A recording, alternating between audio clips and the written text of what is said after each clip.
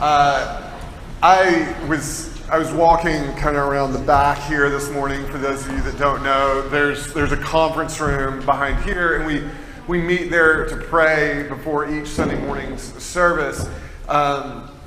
As I was walking down, there's also like a fire escape kind of back here. That's why there's an exit sign there, if you guys ever need to know. And as I was walking by, I saw somebody on those back steps knocking away ice.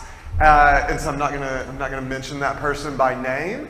But again, this church it's so important that these small acts be happening all the time. And this church is incredibly dependent on those small acts. And I know that I don't personally notice a lot of them. I know a lot of them go unwitnessed. But do just want to make sure to say thank you when I do notice them happening. And oftentimes I just can't say thank you to everybody. So want to extend that. We live in a period of an immense amount of negativity. If you listen to the news or read the internet, you will hear complaints about sports, politics, weather, and the economy. There is no shortage of grumbling. Social media and everyday conversations are filled with it. The pervasive negativity of our world has many effects. One especially pressing concern is population collapse.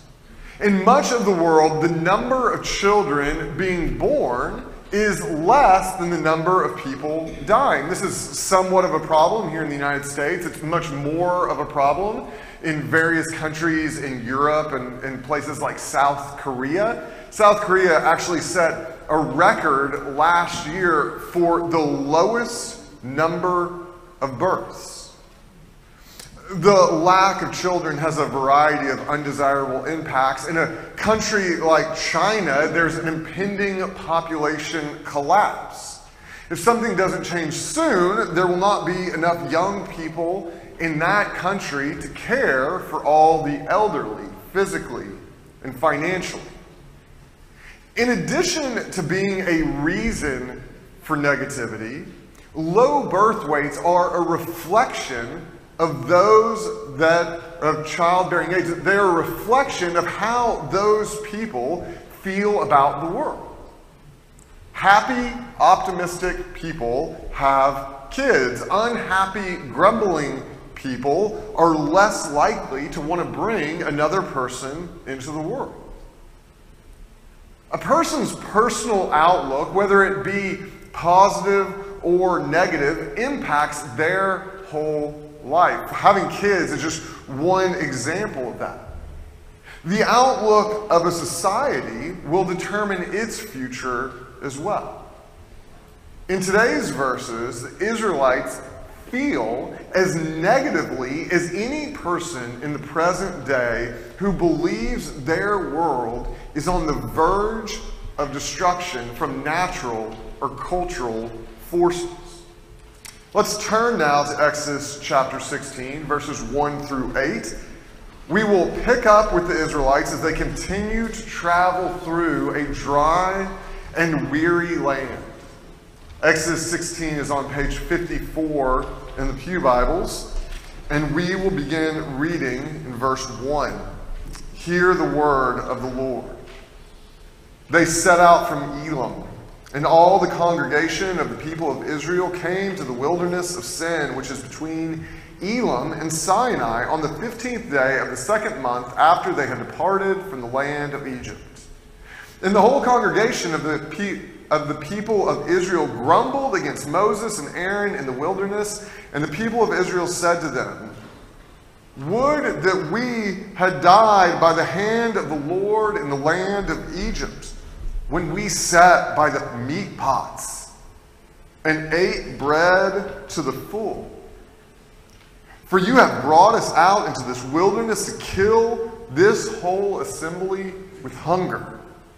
Then the Lord said to Moses, "Behold, I am about to rain bread from heaven on you, and the people shall go out and gather a day's portion every day, that I may test them, whether they will walk in my law or not. On the sixth day, when they prepare what they bring in, it will be twice as much as they gather daily. So Moses and Aaron said to all the people of Israel, "At evening you shall know that it was the Lord who brought you out of the land of Egypt. And in the morning you shall see the glory of the Lord, because he has heard your grumbling against the Lord. For what are we that you grumble against us?" For Moses said, "When the Lord gives you in the evening meat to eat, and in the morning bread to the full, because the Lord has heard your grumbling, that you grumble against him, what are we? Your grumbling is not against us, but against the Lord." Amen. The grass withers and the flowers fade, but the word of the Lord remains forever. The grumbling of the Israelites is a reflection of the negativity that has consumed their hearts. They are not expressing a momentary frustration. They believe that the trajectory of their lives is bad. They think their situation is worse than slavery in Egypt and even death. They blame Moses and Aaron. But their real issue is actually with God. God is the one that is sovereign over their circumstances. He is the one the frustrations they feel need to be addressed with. When followers of God feel negativity about the world, we need to bring those concerns to God. He is the solution for what ails us. Those who focus on God in faith will not grumble. The grumbling of the Israelites in today's verses has three components that we are going to address in reverse order of what they are listed in the text.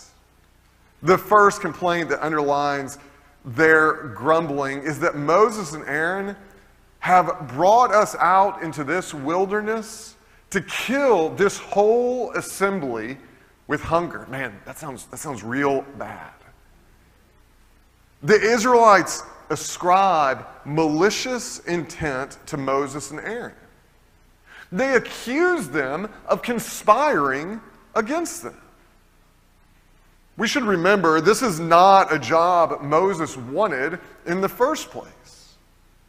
Moses may not have been happy tending sheep in the wilderness, but he wasn't looking for a career change. He pleaded with God to find someone else. It is easy to blame others, especially those in positions of leadership, for personal dissatisfaction with the state of the world. People only have a very small amount of power.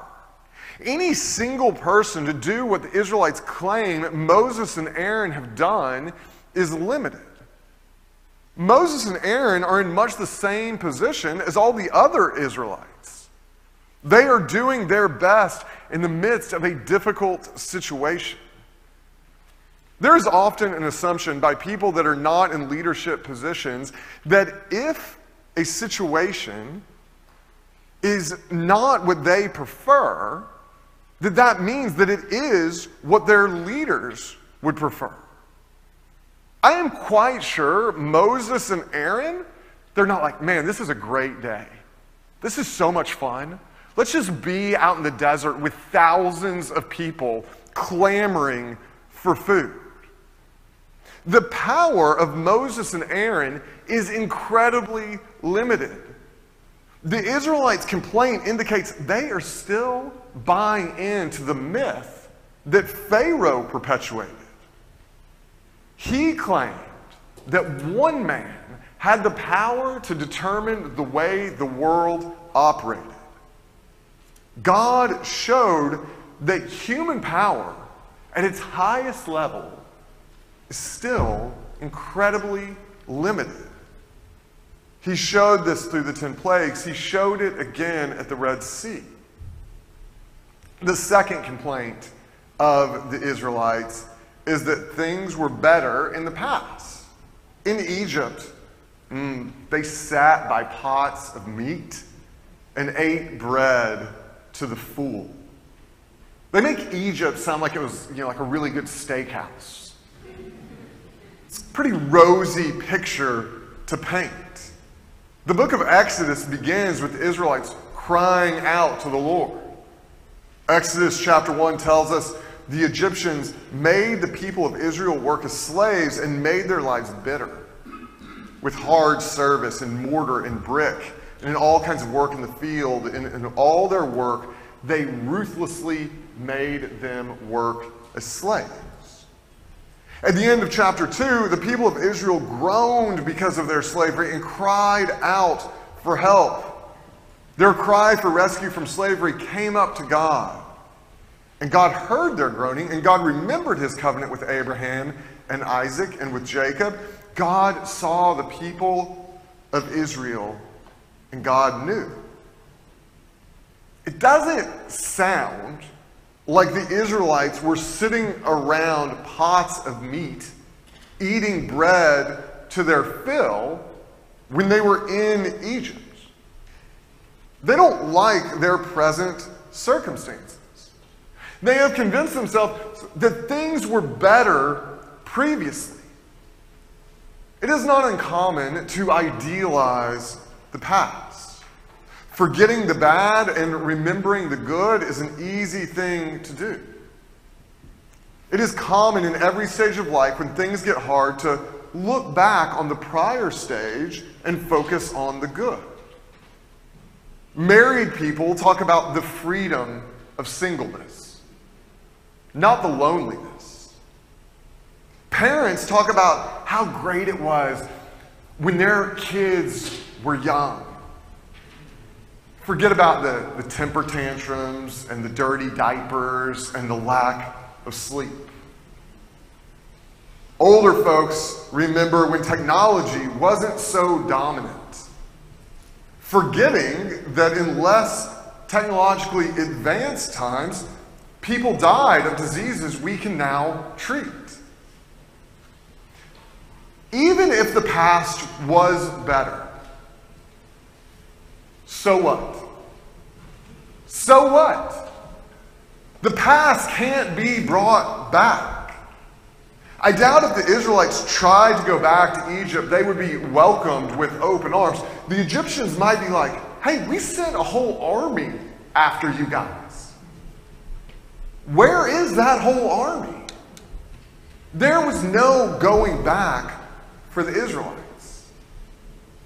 The third complaint, the one that the Israelites list first, is that they would be better off if they had just died back in Egypt. Of the three statements, this one exhibits the least self-awareness. The Israelites, they don't actually want to be dead. They totally lost it when they thought the Egyptians were going to kill them by the Red Sea not long before. And you know what? They don't seem okay with dying of starvation now. Their statement that they wish they were dead is the ultimate proclamation of negativity. It is the same thing the prophet Jonah does at the end of the book that bears his name. They're so dissatisfied, they think they wish they were dead, except they don't actually want to be dead. A person saying they would rather be dead is proclaiming complete hopelessness. They're saying there is no redemption possible in the present. It would be better to not exist than to be alive in the present moment. They have no hope for the future. Whether the person who claims they would be better off dead intends to say so or not, they are denying any hope for good exists. They're saying the present is completely hopeless. Non-existence would be better. While each component of the Israelites' grumbling is, honestly, it's just kind of silly, but each component is invalid for one reason or another, their complaints are also invalid because they are not being honest with themselves about who they blame for their present dissatisfaction. Their ire is directed at Moses and Aaron. Moses and Aaron are easy targets. They're standing right there in front of them. A conversation is possible. They can yell at them and harangue. All the Israelites' frustrations can be placed at the feet of these two men. Moses and Aaron are the problem. It is not the Israelites themselves, the Egyptians, or the world at large. It is these two guys. Grumbling at Moses and Aaron, it's empowering for the Israelites. There are only two of them. This mob of Israelites could easily rise up, and that is indeed what is happening. They are demanding Moses and Aaron, fix it. Fix it. Fix what needs to be fixed. Targeting Moses and Aaron gives those complaining a sense of empowerment they otherwise lack. The problem is identifiable. If you know the problem, that means the solution can be determined as well. The wrath of the Israelites is on the verge of devolving into an outright rebellion. It would not be the last time in history that a hungry group of people holds their leaders responsible for their empty bellies. Hungry masses of people often end up with the heads of their leaders on the end of a spear. And there are situations, not where you should end up with your leader's head on a spear, but there are situations, right, where leaders do need to be held accountable. Just last year, the president and other leadership of Sri Lanka was chased out of the country by citizens that were angry and hungry. In that case, the Sri Lankans had good reason for their actions. Their leaders were corrupt and inept. Moses and Aaron are just convenient targets. The Israelites, whether they want to admit it or not, are actually grumbling against God. God is overseeing everything that is happening to them. Moses and Aaron are not calling the shots. God called Moses out of obscurity. God is the one who sent the Israelites on this desert detour. The people grumbling in these verses are grumbling against God, even if they don't want to admit it. He is sovereign over their situation. The instructions he provided to Moses are the reason the Israelites are a month and a half into a journey to cover ground that could have been traversed in a couple of weeks. Grumbling against God, whether the Israelites are doing it or we are doing it, implies that God's way is not the best way. It is a denial of our creatureliness. We claim that we know better how to accomplish what should be accomplished than God himself does. Grumbling is a denial of God's goodness or a disregard for God's power. We're pretty smart, though. We're pretty clever. Most people that claim to trust God know this. We know this, which is why we don't grumble directly at God. We do what the Israelites did. We accuse leaders of malicious intent. We idealize the past. If we're really pressed, we say, I'd be better off dead. God is not fooled. He knows when he is the target of our grumbling, even if we camouflage our complaints for each other. Let's be clear. God has no issue with people, with us, bringing our concerns to him. God actually wants us to bring our concerns to him. Earlier, I repeated verses from the first chapter of Exodus where the people of Israel cried out to God.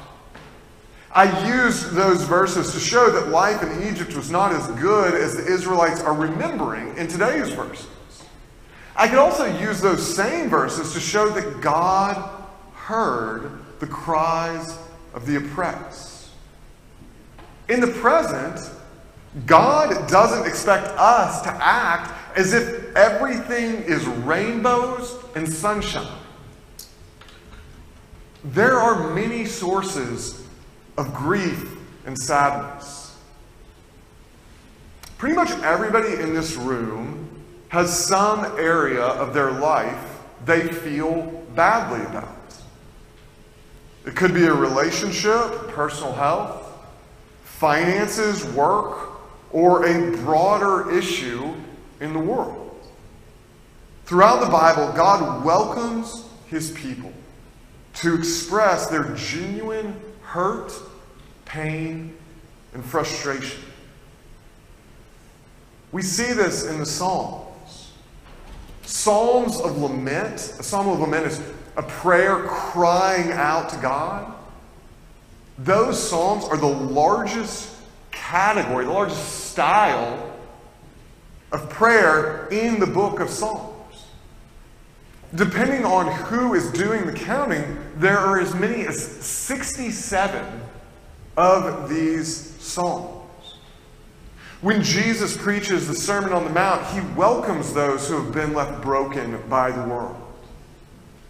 Blessed are the poor in spirit, for theirs is the kingdom of heaven.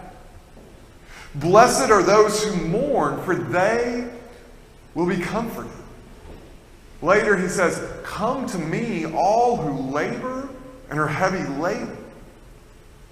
The idea that Christians are supposed to be bright and cheery all of the time is not rooted in Scripture.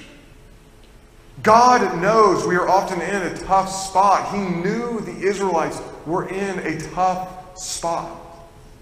He wants us to come to him. That is part of what God is doing in these verses. He is allowing the Israelites to experience the adversity of the world on purpose. He wants them to know the source of their salvation is not in this world. He is that source. The tone with which God's people make their needs known to him matters. The Israelites' grumbling reflects a lack of faith. They don't trust God to do what needs to be done for them. This lack of faith is a problem. What does God need to do to prove himself to them? Freeing them from Egypt wasn't enough. Neither was the Red Sea. We will see their lack of faith continue to express itself later in Exodus, in spite of the fact that God is feeding the Israelites daily in the midst of a barren waste. God doesn't seem to have an issue with any person crying out to him. He does have an issue when we don't believe he can bring good out of our difficult situations. At some point, God will respond to a lack of faith with corrective judgment instead of patience. In Numbers 14, God expresses his frustration after the Israelites refused to go into Canaan, saying, how long shall this wicked congregation grumble against me? I have heard the grumblings of the people of Israel, which they grumble against me. Say to them, as I live, declares the Lord, what you have said in my hearing I will do to you. Your dead bodies shall fall in the wilderness, and all of your number listed in the census from 20 years old and upward, who have grumbled against me. Not one shall come into the land where I swore that I would make you dwell, except Caleb, the son of Jephunneh, and Joshua, the son of Nun. We shouldn't grumble. We should make our hurts, pains, and needs known to God in faith. God is good. His desire is to free us from that which weighs on our hearts. God is our good Father, and what father, if his son asks him for bread, will give him a stone, or if he asks for a fish, will give him a serpent? If you then, who are evil, know how to give good gifts to your children, how much more will your Father who is in heaven give good things to those who ask him? God is sovereign. God is sovereign not just when we like what is happening. I can't pretend to understand why God allows many situations to play out the way they do. You know what I think? So often I think I know better. What I must trust, and you must trust as well, is that God is at work. He will not let us be consumed when we are in the wilderness. He will bring to completion what he has started. There are many logical reasons to be negative about the present world. It does seem as if so much of what has made the world we inhabit good is collapsing on itself. Grumbling is not an unreasonable response to what we see happening in the world. Christians don't grumble because our hope is not in this world. Our hope, our faith is in God, who is working through the challenges of this world to accomplish his purposes, which he will do. What shall we say to these things? If God is for us, who is against us? Jesus Christ has overcome the world. If we want to feel less negatively, we need to focus less on the world and focus more on Jesus Christ, our Lord and Savior. Let's pray. Dear Lord, I thank you. I thank you that you show an infinite amount of patience with me in my grumbling. I thank you that you forgive, that you have atoned for my lack of faith, and for the lack of faith so many of us often feel and express. I pray that you would be with us, Lord, that we would trust in you, that we'd be honest with ourselves about our frustrations, about our hurts and our pains, and that we would turn those over to you, knowing that you're not always going to resolve them in the ways that we would prefer, but that you have overcome the world, and that you are bringing good even out of the most difficult circumstances. We thank you for that. We praise you for that, Lord. And we do pray for these circumstances that we face in this wilderness in which we live. We pray that you would resolve those situations that cause us frustration and pain. But Lord, I just also pray that even as we make those prayers, that we would also trust in your goodness and power. In Jesus' name, amen.